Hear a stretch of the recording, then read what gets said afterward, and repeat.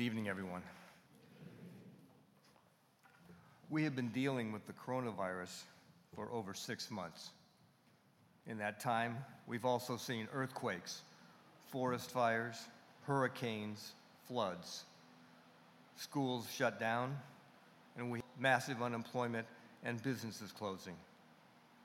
In our church, we have had only a minimum number of masses, restrictions on funerals and weddings and gatherings. And now here we sit with these annoying masks on. Oh, and we have one thing to look forward to, the presidential election. Many say we need to hope for a vaccine, hope for a cure, hope for an end to the violence. Hope. Hope is not a strategy. Belief in our Father in heaven, Jesus, the Holy Spirit, and the teachings of the church is a strategy. We hope in the Lord, but we need to have confidence in Him. Hope in the Lord actually means trust in the Lord as He guides us.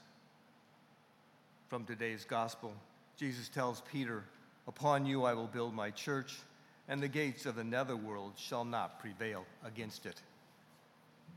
In his book on the Gospels of Matthew, Bishop Muggenberg writes, Jesus cautioned Peter to not misunderstand the nature of his messiahship.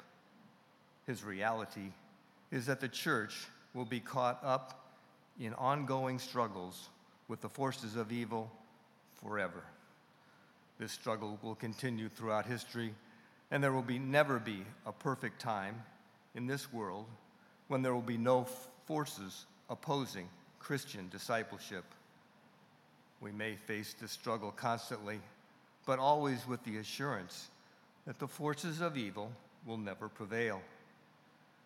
This may endure, but the ultimate victory has already been accomplished by Jesus in his triumph over the forces of sin and of death through his resurrection. As the common expression states, the war may be won, but the battle continues. We read in the 11th Psalm, "When the foundations are being destroyed, what can the righteous do? The Lord is in his holy temple. The Lord is on his heavenly throne. He observes everyone on earth." The world is in a crazy place right now. It's confusing, frightening, and seems out of control. Every day seems to bring some new threat or source of worry. We may be feeling lost and alone. I know it's affected me. But remember, the Lord is always with us. He is with each of us, no matter where we are, and we need to trust in the Lord to guide us and protect us. From Psalm 46, God is our refuge and strength, an ever-present help in trouble.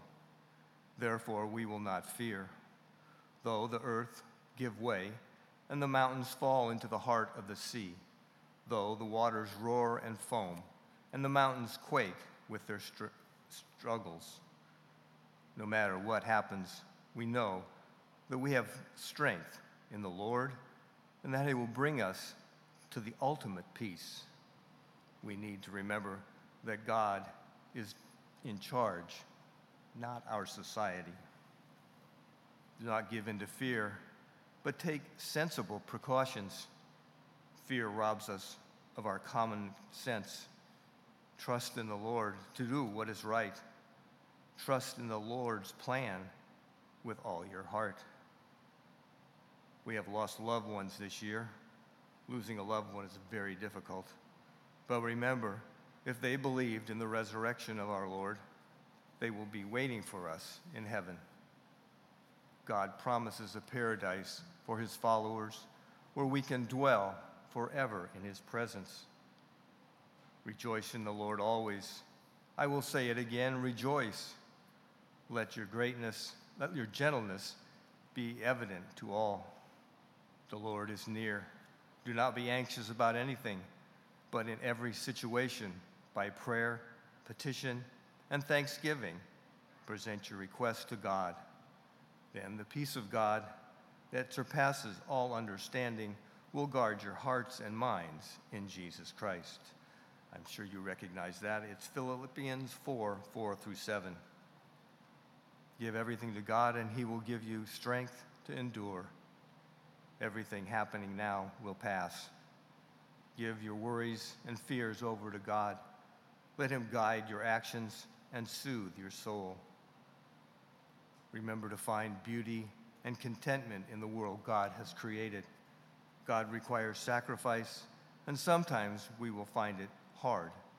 But God has a plan, and he will walk with us. Relish in the pleasures of each day and the people around you. Even in the trials that we are going through, there is joy to be found. Talk to someone you haven't seen for a while. Our friends give us a new perspective and support us with their presence and their love. Bring your worries, concerns, and confusion to the Lord Jesus Christ. He offers us the gift of unshakable faith, enduring hope, and unquenchable love, and the joyful boldness to proclaim him as the one true Savior who brings to us the kingdom of God, both now and forever.